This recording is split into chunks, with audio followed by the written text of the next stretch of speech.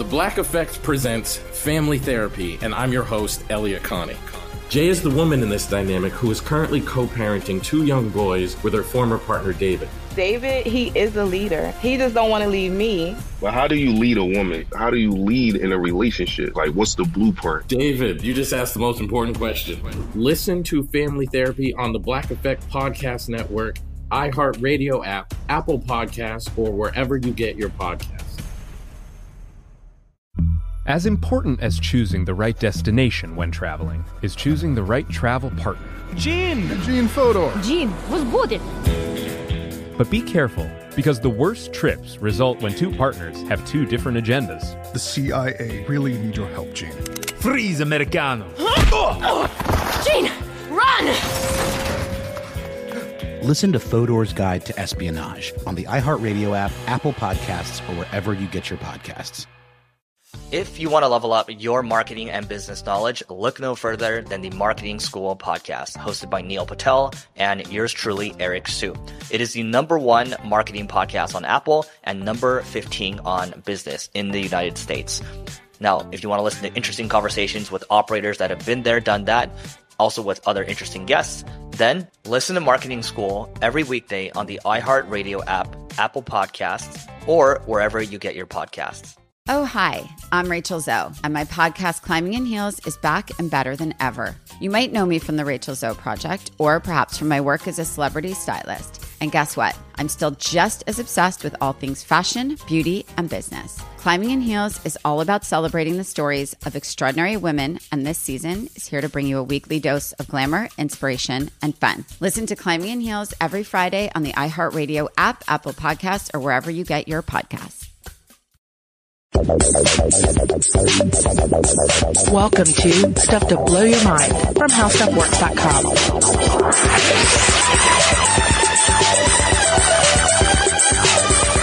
Hey, welcome to Stuff to Blow Your Mind. My name is Robert Lamb. And I'm Jim McCormick. And before we get going here, just a couple of things I want to throw out. First of all, StuffToBlowYourMind.com. That is the mothership. That's where you need to go if you want to check out all of our podcast episodes, videos, blog posts, links out to social media accounts, including the landing page for this episode, which will be sure to fill up with links to related content as well as some key outside sources. At the time we're recording this, our other co-host Christian just put up a wonderful gallery about MDMA. That's right, tying into the previous two-parter we did on MDMA/ecstasy. And number 2, you want to help out the podcast here? Do you listen to us via iTunes? If you do, why don't you check out that iTunes page and throw a nice review up there for us. Give us some nice fresh feedback on how we're doing here, just to tweak that algorithm a little more in our favor and help the show continue on as it has been. All right, Robert, I noticed something about you. Ah, what's that, Joe? I noticed you have blonde hair. I do. Naturally occurring blonde hair. Naturally, so you don't dye. No, it just grows out of my head this way. And you weren't struck by lightning or affected in some way by a god? No, I didn't witness any kind of pan-dimensional being and have my hair change color as is wont to happen. You know? Okay, so one can assume that you get your blonde hair from your genes. Yes. So you inherited it from your parents, right? That's right.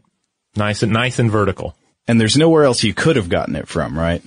Well, unless I happen to have a run-in with a gene stealer. Now, what is a gene stealer, Robert? Well, a gene stealer, this is, in this episode we're going to be talking about horizontal gene transfer, which is a very real thing. But my first exposure to this topic really came in the form of tabletop gaming science fiction, specifically the Warhammer 40,000 universe. Hold on, I'm putting on my seatbelt. Okay, Robert, Warhammer 40,000. Yes. Tell me. Okay, without getting just too geeky about it all, and I know some of our listeners are certainly fans, if not of the tabletop game, then some of the video games that have spun out of it and the overall world, the sort of expanded universe of it all.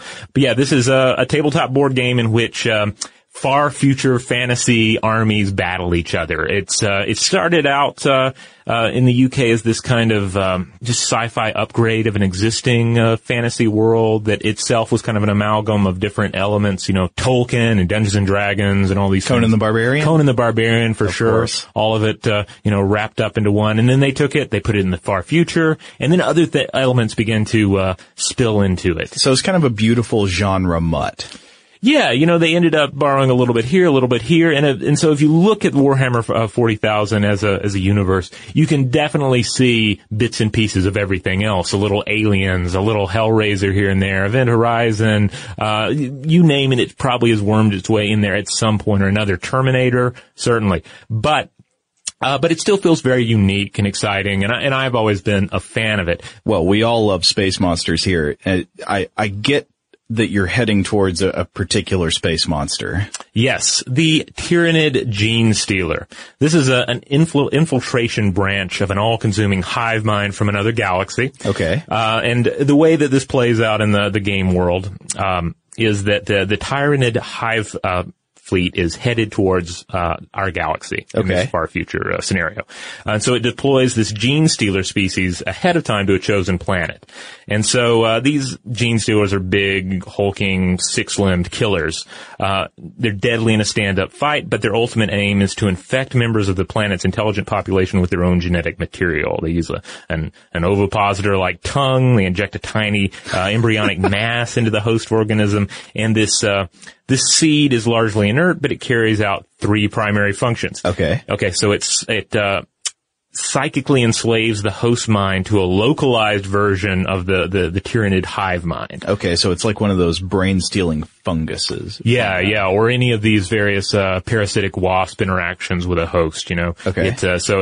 It enslaves the host mind, then it alters the host DNA, causing it to pass on hybrid gene stealer genetics to its offspring while also infecting its mate. Oh, that's interesting. So the person that it's infecting isn't just a host, like it doesn't implant an embryo in the body to, develop there and then eventually burst out with lots of great joy and celebration, but it puts its genes into your genome. Right. Yeah. And then after that, it alters the host behavior more, forcing them to care for this monstrous hybrid that's born, and then the monstrous hybrid and everyone else in this sort of growing gene stealer family continues to carry out the will of the hive mind, undermining defenses on the planet, producing less monstrous host from generation to generation until they just blend in perfectly, and until they're in the position to just unstabilize the planet enough for the full-blown invasion to hit. I'm reminded of Patrick McGoohan in Braveheart when he's speaking of the people of Scotland. He says something like, "If we can't get them out, we'll breed them out." And does his creepy mustache twirling. Yeah, he would. That's pretty much the Tyranid approach here. So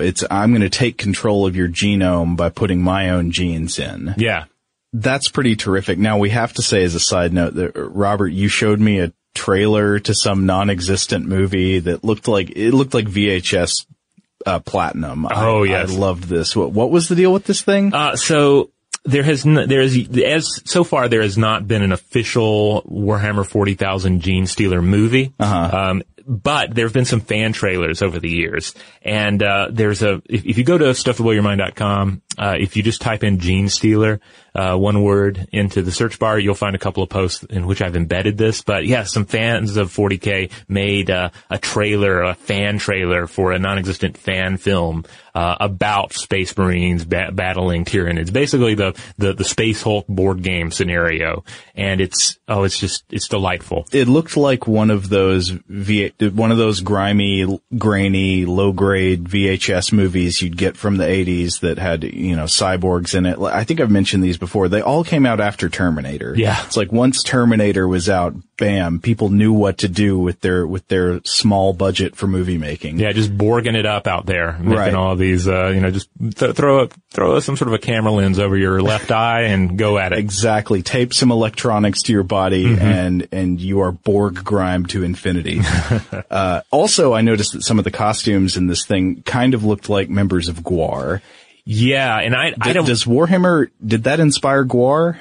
I don't know enough about Gwar to comment on that, but I mean, Gwar has they certainly have those like giant shoulder, pad kind of thing going on, spikes that they do remind, either they were influenced by some of the Space Orc designs, especially in Warhammer, or it was the other way, or maybe it's a little bit of, transfer back and forth. Oh, okay. A little lateral transfer. But yeah, I definitely get a Warhammer sense from looking at, Gwar on stage. Okay, well, sticking with sci-fi for just a minute before we get to the actual science, when I think about the idea of gene stealing in an alien species, my brain obviously goes to one of my favorites, which is the Alien universe, the xenomorphs of Alien, Aliens, Alien 3, and the others I don't pay attention to. Which I should add was definitely an influence on the creation of the gene stealers in Warhammer. Yeah.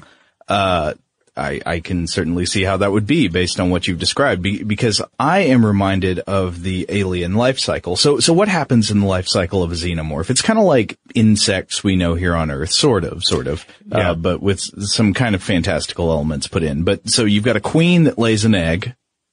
The egg hatches, and out of the egg comes a little scuttling creature called a facehugger. Mm-hmm. And this is a parasite that finds a host and attaches itself to the host's face, and then plants the seed of a larval organism inside the host. So grabs your face, it sort of squirts eggs in your mouth, and then down in your torso, the larval organism grows. This is known as a chest burster because it pops out of your chest, one in the most famous scene from the first movie. But it also seems to, at least according to, definitely by the third movie, this is clear, that it incorporates significant portions of the host animal's genome, or at least its hereditary traits, which would have to pretty much come from its genome, as far as we know.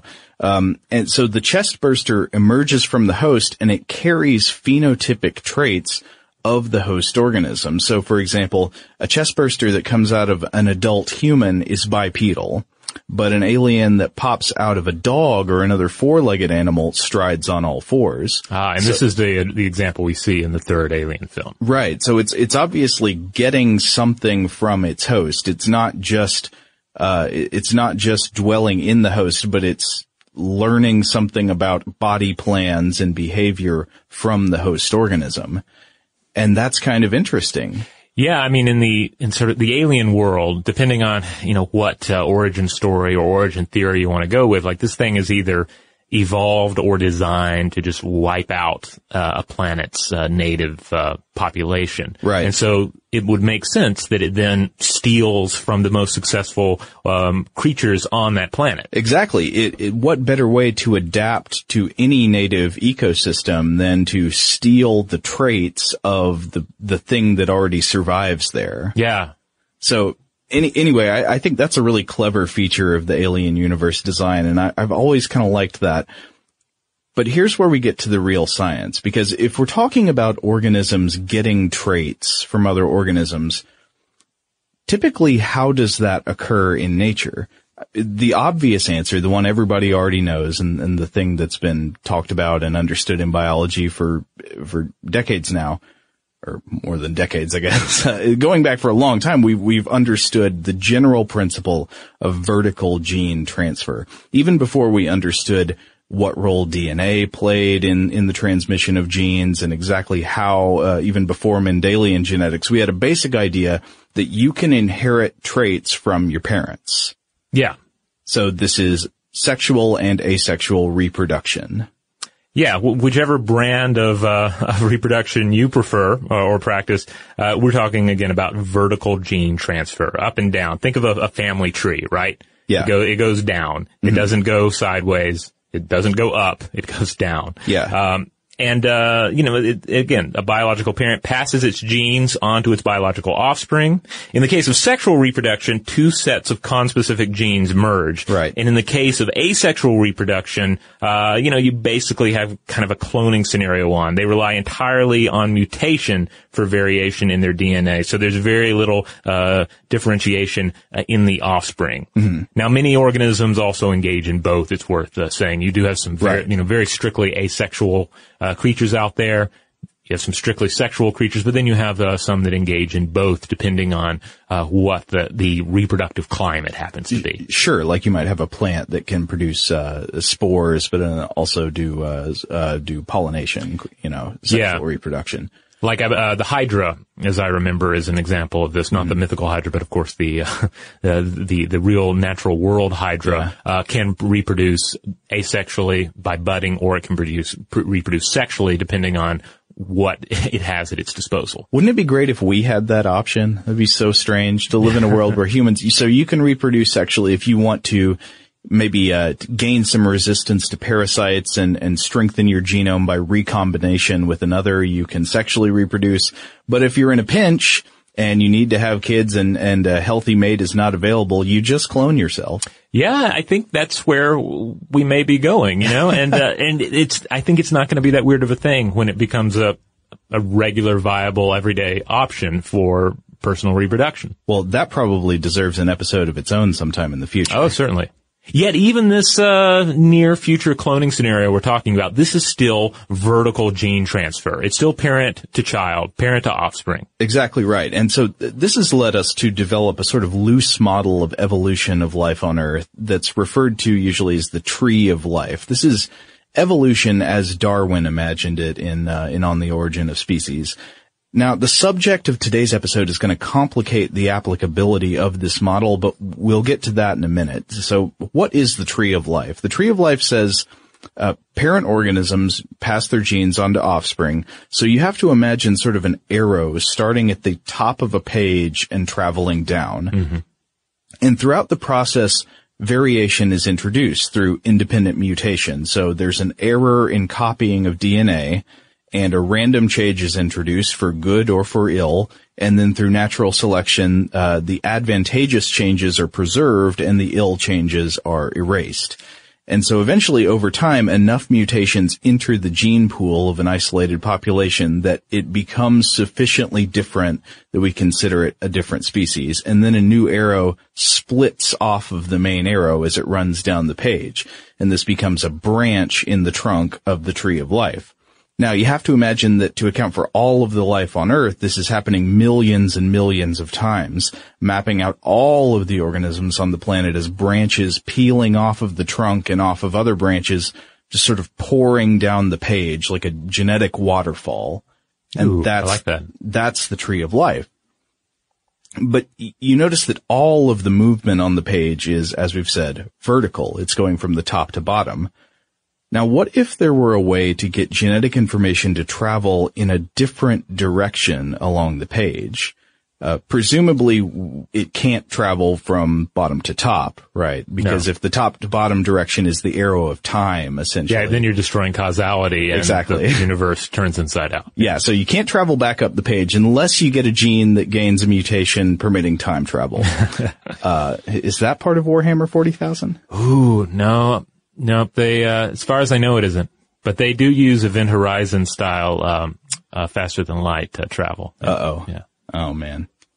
Another reason I gotta check this out. But anyway, you can't go back up the page. But what if you didn't have to go straight down? What if a gene could travel sideways across the page rather than straight down? And this gets to the concept that we're going to be focusing on today. It's horizontal gene transfer. So I want to back up and talk about a sort of fascinating precursor experiment to the main concept that we're getting to. And this is something that's known as Griffith's experiment. So in 1928, before we even knew that hereditary traits were passed on through DNA, an English bacteriologist named Fred Griffith published findings from a really weird experiment. And unfortunately, it involved killing some mice with pneumonia. Well, that's going to happen. Yeah. But anyway, Griffith started with two different strains of bacteria, which was Streptococcus pneumoniae. Is that how you pronounce that? That sounds good to me. Pneumoniae. I believe in it. Okay. So there are two strains of this bacteria. You've got an R strain, and that stands for rough. And this strain of the bacteria is harmless. You can put it in a mouse, and the mouse is fine. Its immune system takes care of it. It's just not a problem. But then there is an S strain standing for smooth, and that means that this bacterium is contained inside a little capsule. This is a biostructure of a kind that helps the bacterium survive encounters with the host's immune system. Kind of a suit of power armor. It's like an armored exoskeleton for the bacterium. It allows it to resist phagocytosis, where the immune system cell engulfs and eats the other cell. And for this reason, the S strain is dangerous, and it can kill any lab mice it infects. You take it on, you can get pneumonia and die. Okay, so what did he find then when he injected this? So he found you inject mice with the harmless R strain, and they're fine. Okay. It's rough. It's not going to hurt them. You inject mice with the S strain, they get sick and die. Okay. You inject mice with dead S strain, and they're fine. So you can cook the S strain to kill all the bacteria. And, of course, this dead bacteria doesn't hurt the mice. You can dead S strain, no problem. But if you inject the mice with a combination of the two previously harmless injections, the R strain and the dead cooked S strain, the mice die. So the harmless R strain is taking something. It's robbing the corpse of the dead S strain and taking something from it and incorporating it into itself. That seems to be what's happening. It looks like the R strain bacteria are scavenging the dead S strain bacteria for the genes needed to produce those capsules to make them S strain bacteria that are virulent and will kill the host. And what do you know? Griffith looked at the dead mice from the final group, and they contained live S strain bacteria, even though he had not put any live S strain bacteria into them.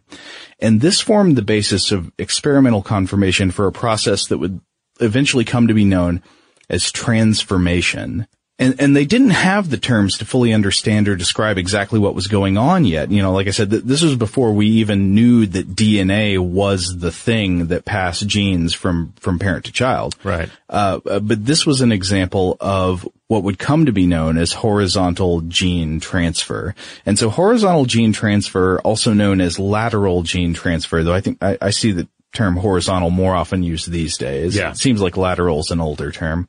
But it's the exchange of DNA between organisms of the same generation.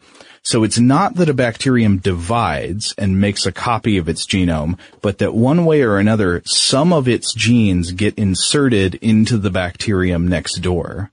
So that's pretty weird and pretty cool on its own. So what are the primary avenues along which this kind of thing happens? Well, there are several different HGT mechanisms, right, but scientists identify 3 core transfer methods. So we've got that first one, transformation, right? Yeah, transformation. That's the uptake of naked DNA. And it's a common method, but it's mostly limited to bacteria, and it only permits the exchange of short DNA fragments. Right, so these little sort of severed circles of isolated DNA known as plasmids. Right. But then there's something called transduction. And this is the transfer of DNA from one bacterium to another via their bacteriophages. Now, generally, this requires close-related bacteria, and the transfer size depends on the size of the bacteriophage head. So this might be kind of a crude analogy, but for a crude analogy, imagine if you could take on traits of another person's genome by getting bitten by the same mosquito that they were bitten by. So in this case, you've got a virus, a bacteriophage that hits one bacterium, takes some of its genome, hits another bacterium, and now there's been some cross-pollination of the genes. Yes. And by the way, I would love to see that incorporated into a vampire movie sometime. Oh. Yeah.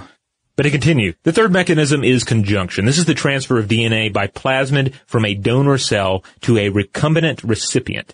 And this one requires cell-to-cell contact, but it can occur between distantly related bacteria or even bacteria and eukaryotic cells. And it can transfer long fragments of DNA. Okay, so this is something more like bacterial sex, and it's not really sex because obviously they're not sexually reproducing with full recombination like humans would or something. Right, but at the very basics of it, it's just kind of what's going on. It's a conjugal union of prokaryotic cells. But yeah, as you said, this can apparently happen between even some prokaryotic and eukaryotic cells. The difference for that's something we're going to be talking about in this episode. The main difference being that a prokaryotic cell doesn't have a distinct nucleus, and a eukaryotic cell has a nucleus. Yeah, prokaryotes include, microscopic single-celled organisms, bacteria and cyanobacteria.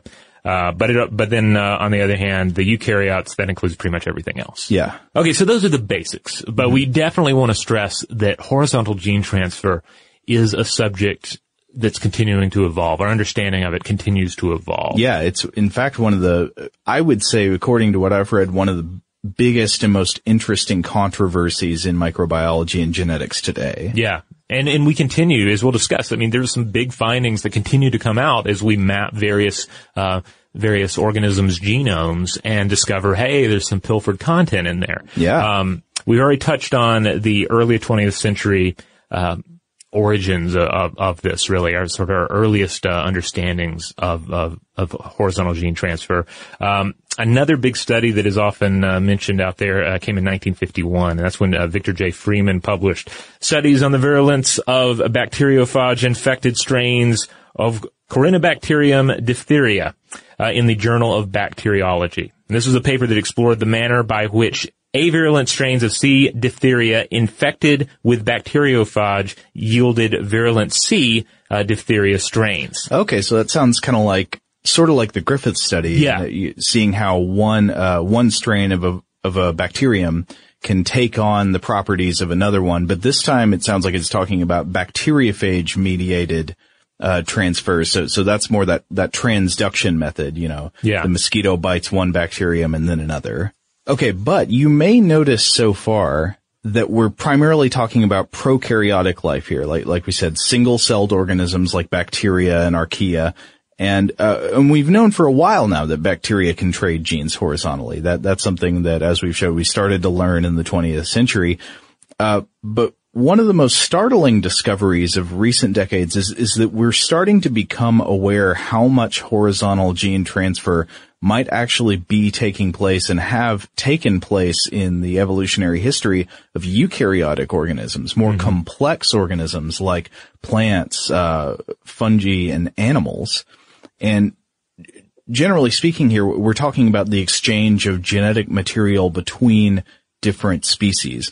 One species steals or lifts genes from another organism and incorporates the genes into its own genetic makeup. Now, at the end, I think we should talk about exactly how appropriate the metaphor of stealing or lifting is, yes. because in many cases here, I think it'd be better to take a look at exactly what the real active agent in the process is. And of course, it's not going to be conscious. You don't have an animal trying to steal the genes of another animal, as far as I know. But that's the thing. The more examples we see of it, the more ubiquitous horizontal gene transfer appears to be, you start realizing, well, this is not just some weird quirk that pops up among some, very distantly related creature. This is more a part of the fabric of how life works. Yeah, well, it's a thing that should come more naturally to our intuitions than it does, I think, because we tend to think of an animal or any organism's genome as a sort of like a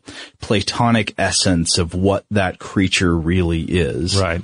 But in fact, your genome is not an unalterable Platonic essence. I mean, we know, of course, that it can go through recombination. It can, be mixed up with another genome through sex. It can have mutations that are introduced independently. Somehow we've internalized all of those exceptions and said, well, that's normal. That's part of the normal, that's normal genetic modification. Yeah, that's a normal genetic modification. But you just don't get the sense that genes should be jumping between different species genomes like this. But it kind of makes sense because your genome it's molecules. Yeah. It's physical matter. It's not this little bundle of your soul coded into these little drawings of DNA. Yeah. And because it's molecules and physical matter, it is subject to physical contact and cross-contamination. Yeah. But the more we discover about it, really, the more we're having to to reframe how we understand what life is and who we are. Well, I think we should switch to looking at some of these examples of eukaryotic or more complex organisms that have been suggested as alleged gene stealers. Yes, because for the same reason we started with a couple of sci-fi examples to sort of set the stage for what horizontal gene transfer is, the specific examples from the natural world, I feel like they work best to really let you understand what's going on and what the ultimate impact is by looking at specific examples. Yeah. So we're going to take a quick break, and when we come back, we are going to look at some brand new research regarding the old water bear.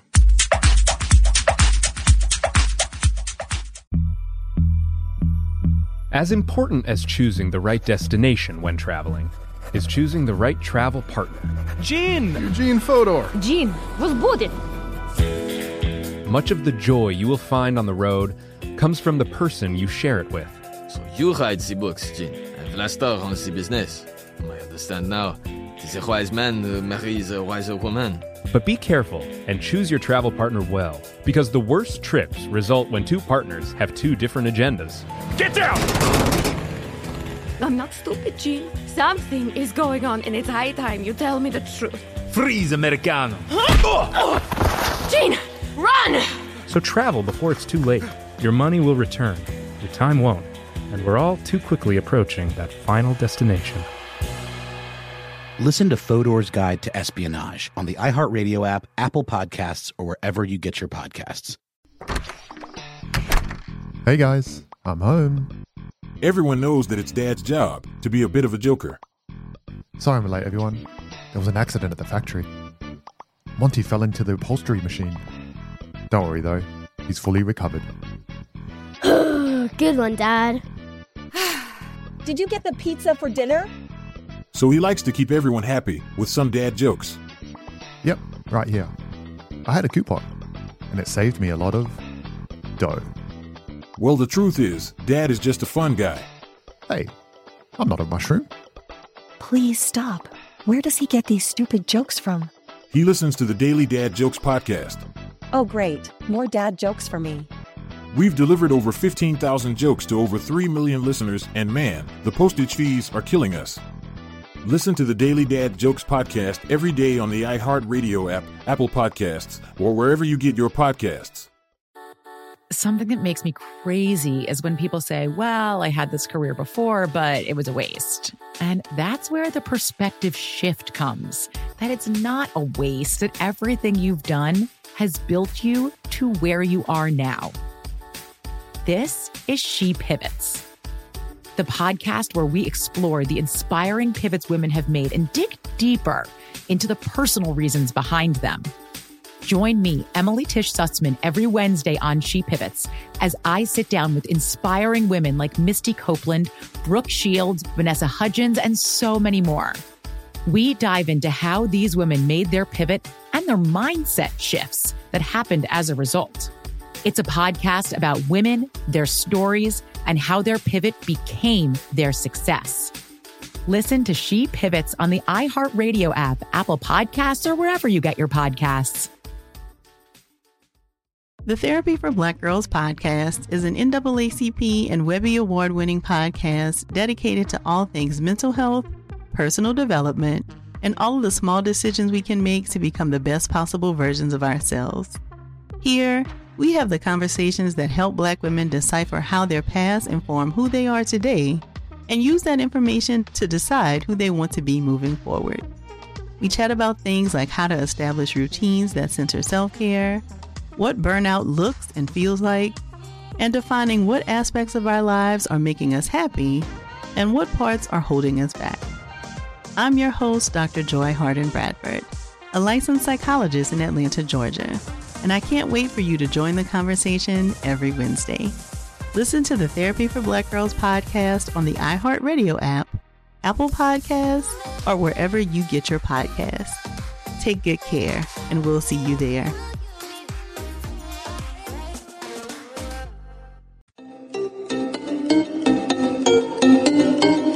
All right, we're back. Joe, you're familiar with the water bear, Der kleine Wasserbären, the tardigrade. I love tardigrades, man. The moss piglet. the slow stepper, which I love because that makes the tardigrade feel a little, I don't know, like he could be a hip hop artist, the slow stepper. That's really cool. I love tardigrades. For a long time here at How Stuff Works, the background on my computer screen was a huge blown up, microphotography image of a tardigrade. And I don't know, something about these organisms is so cool. I always like reading new news about them, even if it's kind of boring news, honestly. It's like, study finds tardigrades live in a lake in Minnesota also. Yeah. It's still tardigrades. I like it. Yeah, they're pretty great because at one hand they're very alien looking, and yet they wind up looking kind of cute. They look a little cuddly. Yeah. Yeah, they simultaneously look like something that you want to cuddle, but that if they were big enough, they would suck all your liquids out. Yeah. So when we're talking about tardigrades, we're talking about members of the phylum Tardigrada. And there are more than 1,100 species out there in that phylum that we know about. And they're just pretty much everywhere, right? Mm-hmm. Yeah, I mean, you'll find them in moss and lichens and hot springs, Antarctic ice, deep sea trenches, Himalayan mountaintops. I mean, they're hardy little SOBs, and they can even, as I'm sure everyone is familiar with from headlines, they can even survive the extreme cold and radiation of outer space. Yeah, I think they're often cited as examples of the kind of extremophile organisms that people like to invoke when they're talking about things like the panspermia hypothesis. Yeah. Like the idea that life forms, early incipient life forms traveled from planet to planet or from star to star on comets or pieces of matter through space. And you think, well, how could they survive that? People point to these really hardy organisms like, a deep sea vent archaea or tardigrades or something, and say, well, look, this thing can survive almost anything. Yeah, because it's reasonably advanced, but very hardy. Yeah. And this is crazy. You can just find them about anywhere. And according to the International Society of Tardigrade Hunters, you'll find their website, by the way, at tardigradehunters.weebly.com. Is that considered small game hunting? It's a very small game hunting, yes. I'll include a link to that on the landing page for this episode at stufftoblowyourmind.com. But according to this website, you can find them yourself by following some basic instructions on their website. I'm going to read out the short versions here, but they provide more detailed instructions as well as some alternate user-submitted methods as well. So you want to grab some terrestrial tardigrades. All you have to do is put a little lichen, moss, or whatever in a shallow plate of water. You agitate your sample, and you look through the debris at the bottom of the dish for tardigrades. Then you grab a microscope, and you look at tardigrades. And if you want some marine tardigrades, you just go out to the beach. You wait till it's low tide. You scoop a bunch of sand at low tide, and you sort of work your way back up to the high tide mark. And then you shock them with some fresh water. This shocks them into letting go of their sand particles. And then you just grab a colander or a sieve, and you just start moving it around. Bam! You got some tardigrades. You grab a microscope and you look at them. Okay, well, I'm going to have to do that. Now, does it matter that you actually stand at the beach and wait for low tide, or can you just come back at low tide? I think you just come back at low tide. Okay. But yeah, they're everywhere. And as we've discussed, they're hardy as all get out.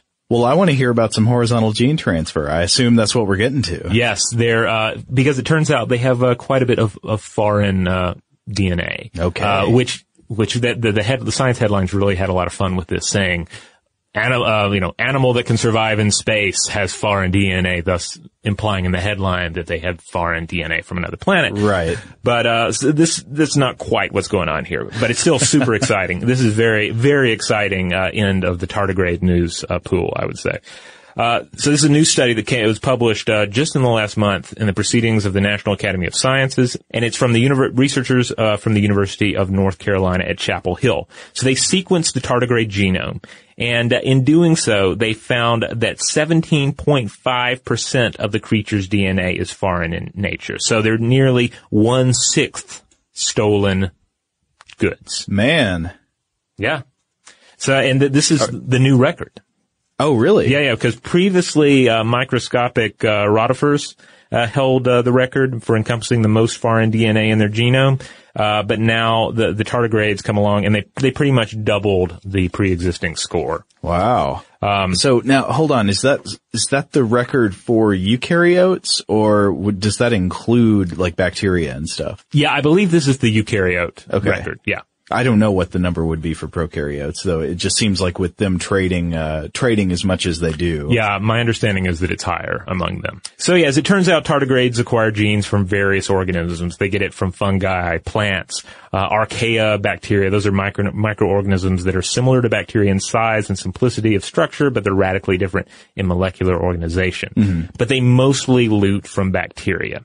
And the UNC researchers theorize that this just might be the source of the water bear's strength. It's because they're gene stealers. They harvest the best genes from all the organisms. Yeah, because when you look at life on Earth, like the life that's able to thrive in the most extreme environments, be it around a deep sea thermal vent, or at the top of a mountain, the deepest part of the ocean, you're generally talking about bacteria, right? Right.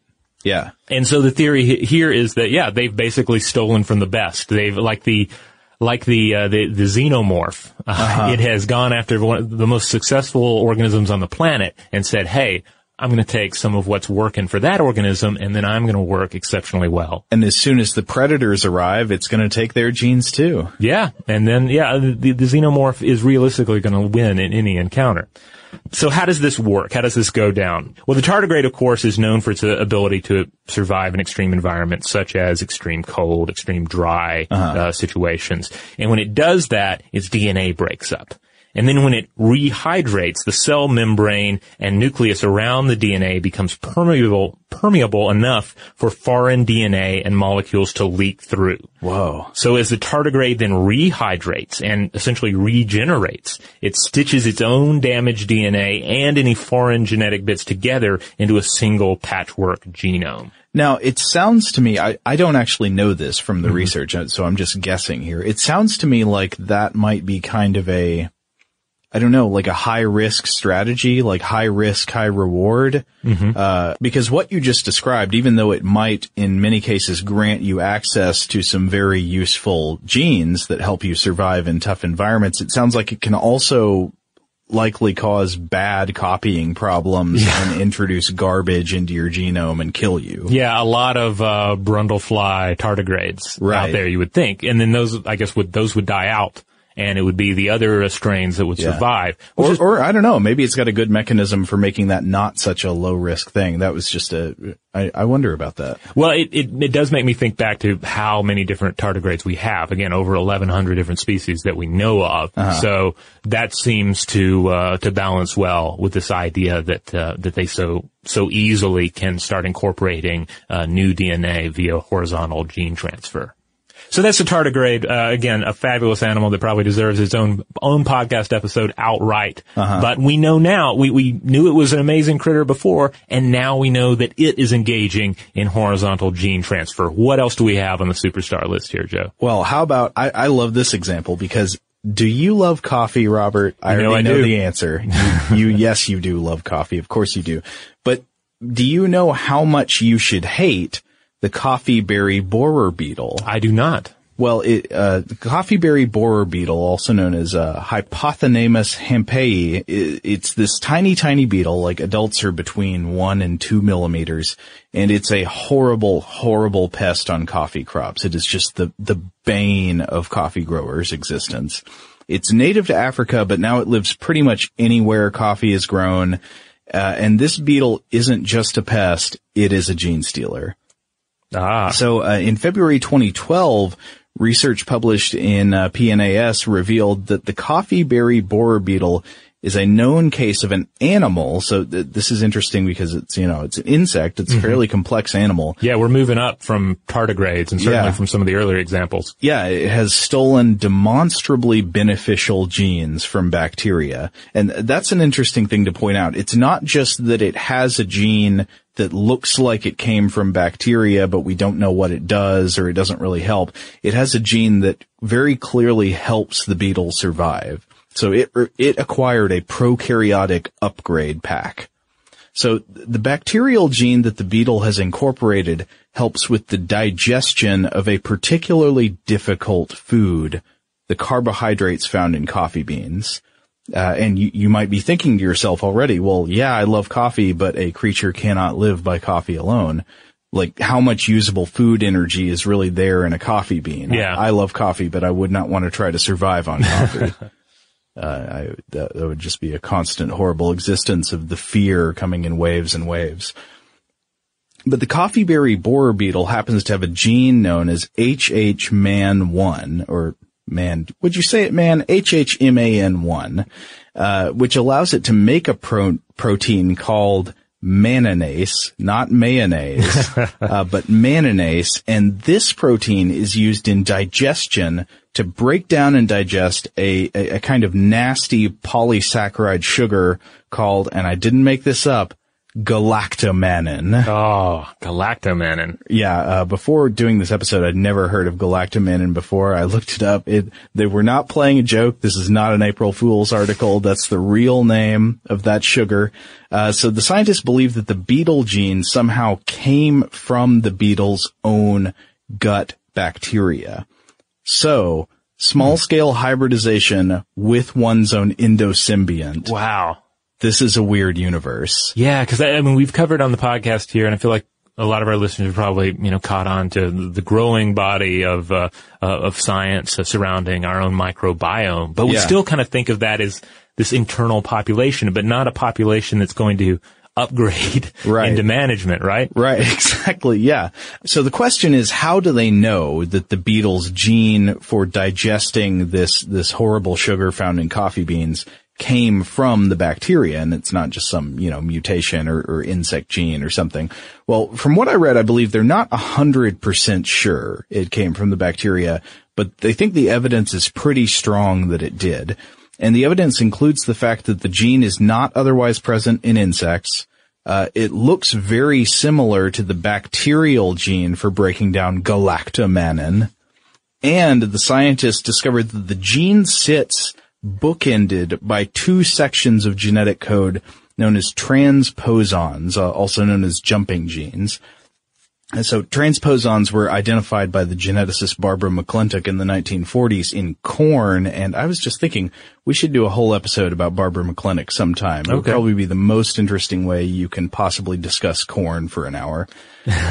But anyway, so transposons, but she discovered this is the name for genes that can travel around and insert themselves into different places within a genome. They're molecularly apt to move and insert in different places throughout the genetic code.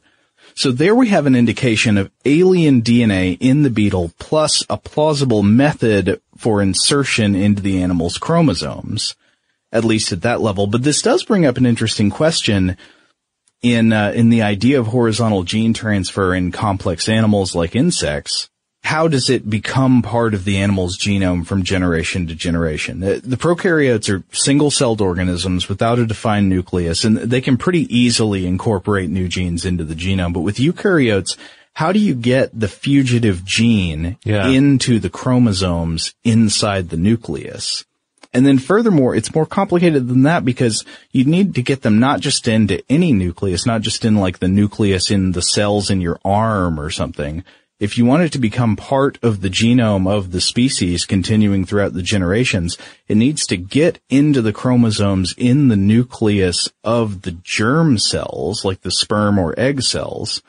And as far as I can tell, how this happens is not yet very well understood. Unless there's research I'm not aware of yet. And if any of our listeners know about that, we'd love to hear about that because this part is fascinating. Mm-hmm. How do the genes get in there for complex reproducing animals? Yeah, because there's no alien species coming in and shoving its ovipositor in or launching anything onto your face. So you can see at the molecular level how it might work if you've got transposons at either end that can, so you can see how it fits into the genome once it's there, but how does it get to the genome? I don't know. There may be an answer to that I'm not aware of yet, but very interesting question, at least. Yeah, indeed. But hey, those are not the only examples of gene-stealing animals. What else? Animals, plants, and all kinds of organisms. What else have we got? Yeah, for starters, we have Asian clams. They're strictly asexual, but these hermaphroditic mollusks spice things up a bit to avoid just complete genetic stagnation. Okay. And so in this case, it means a little gene theft. While they generally fertilize their own eggs, they sometimes fertilize those of another clam species, and this gives the resulting offspring an injection of fresh alien genes. Nice. We mentioned rotifers earlier, the Deloid rotifers. Sometimes they're referred to as the, quote, ancient asexuals. I don't really know anything about these. What's the deal? Oh, they're pretty cool. They're an all-female species of near microscopic animals, and they've been sex-free for about 80 million years. And there are a variety of them, and they look really cool, when you look at their bodies. Under a microscope. And as we previously noted, they used to have the record for the most pilfered genes among the eukaryotes. According to a 2012 University of Cambridge study, that number was 10% of their expressed genes were pilfered from roughly 500 other species. So they incorporate foreign DNA from fungi, plants, and bacteria, of course, while they're patching up their own ruptured cell membrane. So weird. So very similar, it sounds like, to what we were discussing with the tardigrades. Okay. Then there's Galderia sulphurari. This is a single-celled red algae that thrives in sunlit hot springs, but it also manages to stay alive in deep, dark depths. And the algae simply stole some genetic traits from simpler bacteria and archaea organisms. Okay. As important as choosing the right destination when traveling is choosing the right travel partner. Eugene Fodor. Jean, возбудит. Much of the joy you will find on the road comes from the person you share it with. So you write the books, Jean, and Vlastar on the business. I understand now. The wise man marries a wiser woman. But be careful and choose your travel partner well, because the worst trips result when two partners have two different agendas. Get down! I'm not stupid, Jean. Something is going on, and it's high time you tell me the truth. Freeze, Americano. Jean, run! So travel before it's too late. Your money will return, your time won't, and we're all too quickly approaching that final destination. Listen to Fodor's Guide to Espionage on the iHeartRadio app, Apple Podcasts, or wherever you get your podcasts. Hey guys, I'm home. Everyone knows that it's Dad's job to be a bit of a joker. Sorry I'm late, everyone. There was an accident at the factory. Monty fell into the upholstery machine. Don't worry though, he's fully recovered. Good one, Dad. Did you get the pizza for dinner? So he likes to keep everyone happy with some dad jokes. Yep, right here. I had a coupon, and it saved me a lot of dough. Well, the truth is, Dad is just a fun guy. Hey, I'm not a mushroom. Please stop. Where does he get these stupid jokes from? He listens to the Daily Dad Jokes podcast. Oh, great. More dad jokes for me. We've delivered over 15,000 jokes to over 3 million listeners, and man, the postage fees are killing us. Listen to the Daily Dad Jokes podcast every day on the iHeartRadio app, Apple Podcasts, or wherever you get your podcasts. Something that makes me crazy is when people say, well, I had this career before, but it was a waste. And that's where the perspective shift comes, that it's not a waste, that everything you've done has built you to where you are now. This is She Pivots, the podcast where we explore the inspiring pivots women have made and dig deeper into the personal reasons behind them. Join me, Emily Tish Sussman, every Wednesday on She Pivots as I sit down with inspiring women like Misty Copeland, Brooke Shields, Vanessa Hudgens, and so many more. We dive into how these women made their pivot and their mindset shifts that happened as a result. It's a podcast about women, their stories, and how their pivot became their success. Listen to She Pivots on the iHeartRadio app, Apple Podcasts, or wherever you get your podcasts. The Therapy for Black Girls podcast is an NAACP and Webby Award-winning podcast dedicated to all things mental health, personal development, and all of the small decisions we can make to become the best possible versions of ourselves. Here, we have the conversations that help Black women decipher how their past inform who they are today and use that information to decide who they want to be moving forward. We chat about things like how to establish routines that center self-care, what burnout looks and feels like, and defining what aspects of our lives are making us happy and what parts are holding us back. I'm your host, Dr. Joy Harden Bradford, a licensed psychologist in Atlanta, Georgia, and I can't wait for you to join the conversation every Wednesday. Listen to the Therapy for Black Girls podcast on the iHeartRadio app, Apple Podcasts, or wherever you get your podcasts. Take good care, and we'll see you there.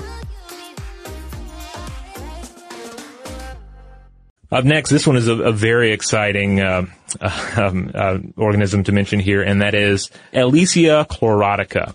So if you ever see a sea slug with the power of photosynthesis, you can rest assured that they stole it, right? They stole it. So photosynthesis. Yeah. The domain of plants. Yeah. I typically think that is sort of a fundamental separator indicator for plants versus animals. So a plant can photosynthesize. It has the chloroplast that it needs. Animals don't have that. Except this one does because it stole it from algae. They actually produce chlorophyll. They're a chlorophyll producing mollusk. And the slugs even pass the chlorophyll producing trait on to their offspring, though they have to eat a bunch of algae to actually carry out that photosynthesis. But yeah, this is like an obvious trait. Like, it's one thing to say, oh, well, it turns out this organism, it has some traits that it stole. Like this one, you could tell something is weird is going on. It's like a turtle on a fence post. You don't know how it got up there, but you know it had some help. And in this case, the help came in the form of horizontal gene transfer. Nice.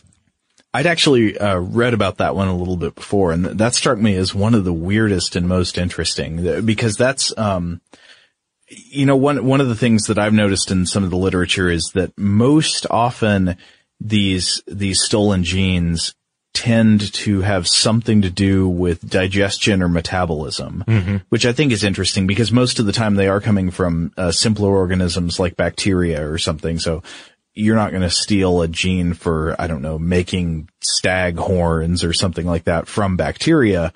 But very likely you might steal a gene for being able to process a certain type of molecule into food. Yeah. And so that makes sense. But here it's not a digestion molecule for like, for a different type of sugar or something. It's for sunlight itself.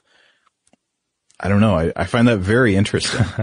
Well, it's only fitting that since we started off talking about the alien xenomorph, which of course has a lot in common with various parasitic wasps. It's perfect that we also get to include a little parasitic wasp action here. Right. In Science in 2009, there was an article called Polydnaviruses of Braconid Wasps Derived from an Ancestral Nudivirus. And that suggested that there are these parasitic wasps that, that they inject host caterpillars with these virus-derived particles that inhibit the caterpillar's immune system so that the wasps can implant their eggs in the caterpillar, and then the eggs can hatch and eat the caterpillar from the inside and get a nursery, get a wonderful little corpse nursery. Right.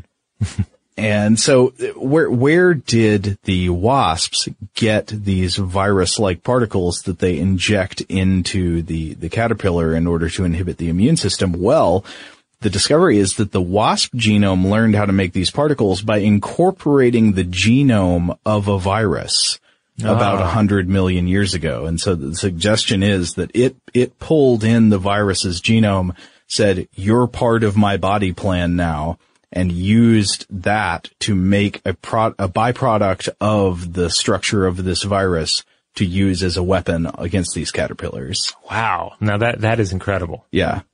And up next we have a plant. This is it's not quite as exciting as parasitic wasp, but it concerns the sweet potato. Is this a sweet potato that stabs you with virus particles? No, fortunately not. Fortunately, it hasn't picked up that habit. But a 2015 study by Ghent University and the International Potato Institute, or CIP, they should have got a chip in there, an H in there somehow to make it chip. International Hot Potato University. Yeah. They published in the journal PNAS and revealed that sweet potatoes from all over the world naturally contain genes from the bacterium Agrobacterium. And in this particular article, they even go so far as to say that you could consider this a, quote, natural GMO food product. Yeah, the implications for GMOs are kind of interesting because, what a lot of people seem opposed to about GMOs, I mean, there are a lot of different reasons people give for being opposed to transgenic food crops, but a lot of it is just kind of like, that's not natural. Right. It's not natural to put genes from bacteria or a fish or something like that into a plant in order to make it, do whatever, be a more successful crop, be resistant to herbicides or pesticides or whatever it is they're doing with it. Now, I do think people should have concerns about the methods used to produce the food they eat. Right. But this one particular concern, like, transgenic crops, that's not natural. That seems untrue. It kind of is natural for plants to get genes from other places. Yeah, I think that's one of the lessons, that this topic gives us, that we learn that that horizontal gene transfer means that this kind of genetic modification occurs naturally, and it's not merely to the domain of very ancient organisms or entirely fictional organisms. It seems to be a part of life itself. Yeah. So one of the strange things that you might be starting to wonder is if eukaryotic organisms like plants and animals and fungi, if they swipe genes from other organisms, does that mean that even the human genome contains a decent amount of foreign DNA? And the answer is quite possibly. Just this year in 2015, there was a paper published in Genome Biology called Expression of Multiple Horizontally Acquired Genes is a Hallmark of Both Vertebrate and Invertebrate Genomes. And they combine previous and new research to suggest a running total of 145 genes in humans that they think have leapt into the human genome from simpler organisms at some point in our evolutionary past.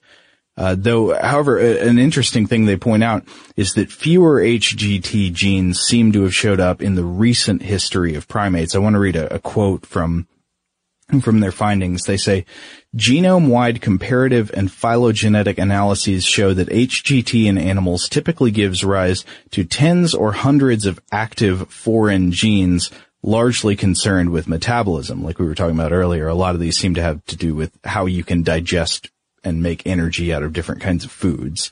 But picking back up with their words, our analyses suggest that while fruit flies and nematodes have continued to acquire foreign genes throughout their evolution, humans and other primates have gained relatively few since their common ancestor.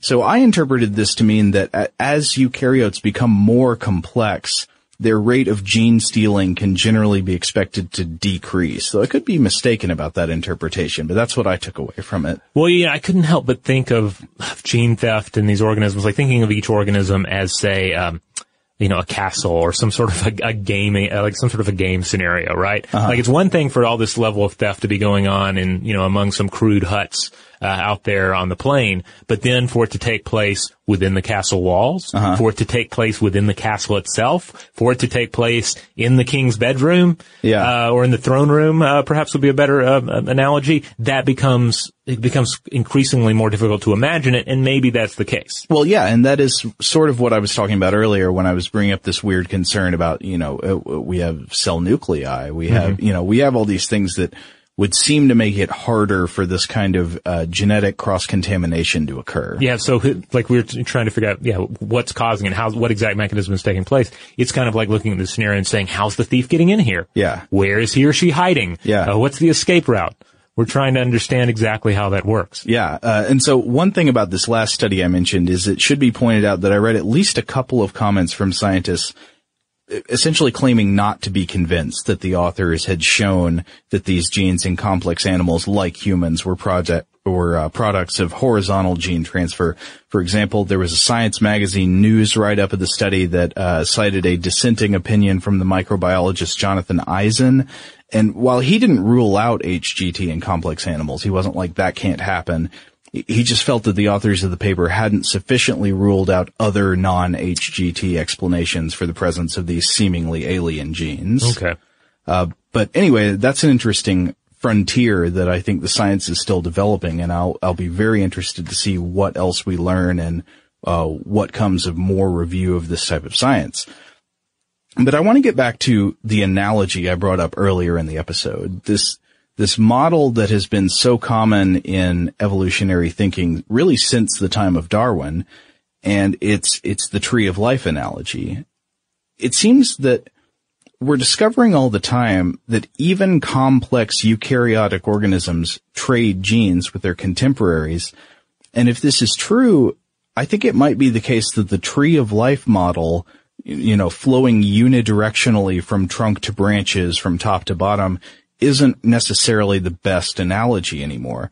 Instead, maybe it should be more like the tumbleweed of life, where there is sort of a basic one-directional flow of the branches. They don't go back toward the roots, but there's a whole lot of perpendicular cross connections and knots and tangles, and that there might not be a single trunk at the beginning, but rather another strange knot of traded, crisscrossing genetic pathways. There's a great piece that came out in Ian Magazine. It's a December 2014 essay called The Gene That Jumped by Farish Jabbar. And I wanted to read just a quick quote from this, and we'll be sure to include a link to this full essay on the landing page for this episode. Jabbar writes, quote, "Standard evolutionary theory does not account for the possibility of complex organisms suddenly acquiring genes from other species, let alone how those foreign genes might change a creature for better or worse. Think of it this way. If the genomes of living species are flowers on different branches of the great evolutionary tree of life, horizontal gene transfer is a subversive wind whipping pollen from one part of the tree to another." I think that's beautifully expressed, and I really, really liked this essay. I recommend our listeners to check it out because I think it's an excellent overview of the subject we've been talking about today. Yeah, so if you find yourself thirsting for more about this topic and you're not sure where to go next, I would highly recommend that essay. Okay, so there's one last thing I do want to bring up before we conclude our discussion of horizontal gene transfer, and it's something about the analogies we've been using. Mm-hmm. Throughout this episode, we've spoken of the whole organism as a gene stealer in the case of this horizontal gene transfer. I'll take a gene from you, I'll take a gene from you, and I'll make it part of myself and pass it on to my kids. But I wonder if it would make more sense to think about it backwards. Instead of gene stealers, whole organisms as gene stealers, to think about a gene invader looking for a suitable host. Because from a certain point of view, you can say it's not the individual or even the entire genome that is the agent driving evolution, but it's that each individual gene within a genome competes for its own survival and reproduction. So if you think about each genome sort of like an ecosystem for genes, right? If a gene can survive outside the original ecosystem where it originated by invading a different genome, why wouldn't it do that too? Why not spread to more fertile territory? And if it contributes to the overall health of the ecosystem and that would be the analogy, but meaning it provides a survival advantage to the owner of the host genome, all the better. So I think that's another interesting way of thinking about it, to sort of flip this on its head, because we know certainly that these organisms are not attempting to steal genes consciously. Right. But the genes are out there, and that the whole complexity of biological life is driven by the desire of each gene to make as many copies of itself as possible. And we've discovered a new way it can do that. It doesn't just divide and copy. It doesn't just sexually reproduce, but it can also kind of drift. It can also invade and take over somebody else's house and become part of the new neighborhood. Yeah, I love the way you put this, because it does, I mean, it drives home how difficult it is for us to take into account that there's no consistent us. There's no, that we are not set in stone. That certainly, and that works on several different levels. I mean, the me that I am now is not the me that I was 10 years ago, or the person I'll be 10 years from now. Yeah. We're this continually changing individual, and even that individual is kind of a council of selves, and then that in the individual body. We've discussed the microgenome. We've discussed all the individual parts that make us up as a whole. We're essentially this large corporation of smaller things. And so, yeah, when one employee jumps and joins this corporation, we might think, oh, we have acquired an individual. We've acquired a trait. We've acquired a skill set into our being. But then on the other hand, there is an individual worker who simply said, hey, there's a corporation that I can thrive in. Right. And I'm better at doing what I do than several of the current employees. I think I could carve out a place for myself in this new home. Yeah. Economics starts with the individual, right? Yeah. There you go. So really we are like the Warhammer 40K universe. We're taking bits of Tolkien. We're taking bits of Conan the Barbarian. We're taking bits of Alien, of Event Horizon, maybe of Coneheads. Why not Coneheads? I would love to see a Conehead army in the Warhammer 40,000 universe. Yeah, I mean, coming straight from France. Yeah, but yeah, I think Warhammer 40,000 is an excellent metaphor for the sort of view on life that horizontal gene transfer gives us. That all these elements come together. And even though they're all kind of pilfered and stolen and acquired, they all take on a unique form of life in the ultimate individual that you see, in the ultimate franchise that you play with on your tabletop. I was about to say that's deep, but instead what I'm going to say is that's broad. Well put. Well put. All right. So there you go. Horizontal gene transfer. And again, we'll include some resources for you to move on to if you feel like you want some more depth on this particular topic. Right.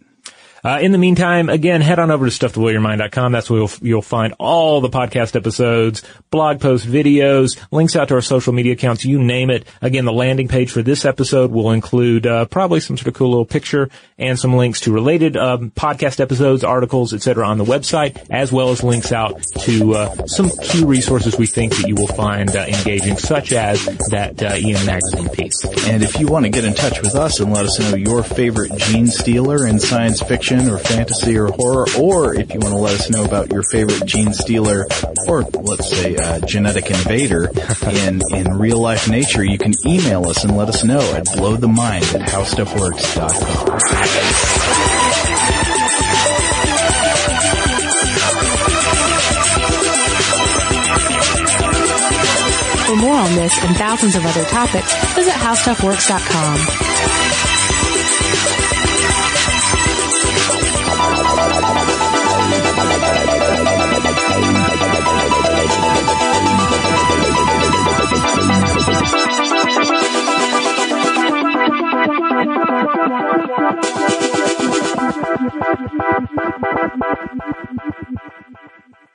If you want to level up your marketing and business knowledge, look no further than the Marketing School podcast, hosted by Neil Patel and yours truly, Eric Su. It is the #1 marketing podcast on Apple and number 15 on business in the United States. Now, if you want to listen to interesting conversations with operators that have been there, done that, also with other interesting guests, then listen to Marketing School every weekday on the iHeartRadio app, Apple Podcasts, or wherever you get your podcasts. Oh, hi, I'm Rachel Zoe, and my podcast, Climbing in Heels, is back and better than ever. You might know me from the Rachel Zoe Project, or perhaps from my work as a celebrity stylist. And guess what? I'm still just as obsessed with all things fashion, beauty, and business. Climbing in Heels is all about celebrating the stories of extraordinary women, and this season is here to bring you a weekly dose of glamour, inspiration, and fun. Listen to Climbing in Heels every Friday on the iHeartRadio app, Apple Podcasts, or wherever you get your podcasts. I'm Tamika D. Mallory. And it's your boy, my son, the General. And we are your hosts of TMI. And catch us every Wednesday on the Black Effect Network, breaking down social and civil rights issues, pop culture, and politics in hopes of pushing our culture forward to make the world a better place for generations to come. Listen to TMI on the Black Effect Podcast Network, iHeartRadio app, Apple Podcasts, or wherever you get your podcasts. That's right. The Black Effect presents Family Therapy, and I'm your host, Elliot Connie. Jay is the woman in this dynamic who is currently co-parenting 2 young boys with her former partner, David. David, he is a leader. He just don't want to leave me. But how do you lead a woman? How do you lead in a relationship? Like, what's the blueprint? David, you just asked the most important question. Listen to Family Therapy on the Black Effect Podcast Network, iHeartRadio app, Apple Podcasts, or wherever you get your podcasts.